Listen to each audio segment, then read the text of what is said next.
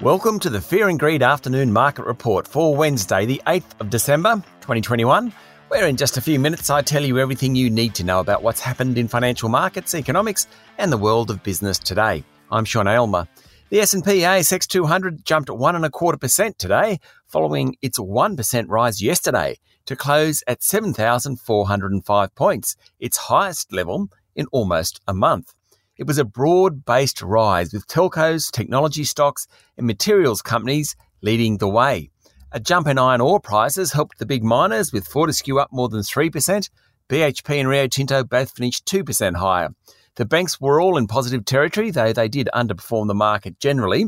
The tech stock surged. REA Group jumped 5%, Afterpay was up 4%, and WiseTech Global rose more than 3%. But the standout was Zip Co, which was up 11%, and remember, it rose 10% yesterday. Biotech Mesoblast finished up 10% today. The worst performer on the bourse was Steadfast Group, which ended down nearly 4%. In corporate news, AGL Energy and Fortescue Future Industries will work together to examine a potential green hydrogen plant in the Hunter Valley at the site of AGL's 2 coal-fired power stations. Woodside Petroleum wants to invest $7 billion in emerging new energy by 2030.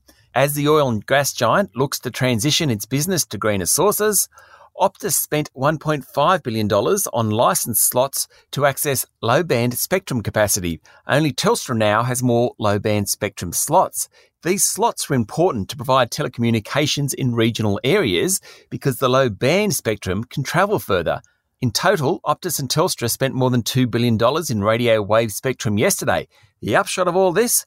Optus should be able to improve its services into rural and regional Australia, adding a little bit more competition. There wasn't a great deal of economic news out today, though the Bureau of Statistics released data on birth rates. Last year, the total fertility rate fell to a record low of 1.58 babies per woman. COVID-19 was the main reason. The ABS said the total fertility rate has fallen in the past 30 years from 1.9% to that 1.58%. While the fertility rate of young women aged 15 to 19 has tumbled in that time, the rate for women aged 40 to 44 has almost tripled. The Aussie dollar is trading at 71.3 US cents. Wall Street had a very strong night. The Nasdaq closed up 3% this morning and the S&P 500 finished up 2%. That certainly set the right tone for the local market. That's it for the afternoon market report for Wednesday, the 8th of December, 2021. Michael Thompson and I will be back tomorrow morning for the Thursday edition of Fear and Greed. I'm Sean Aylmer. Enjoy your evening.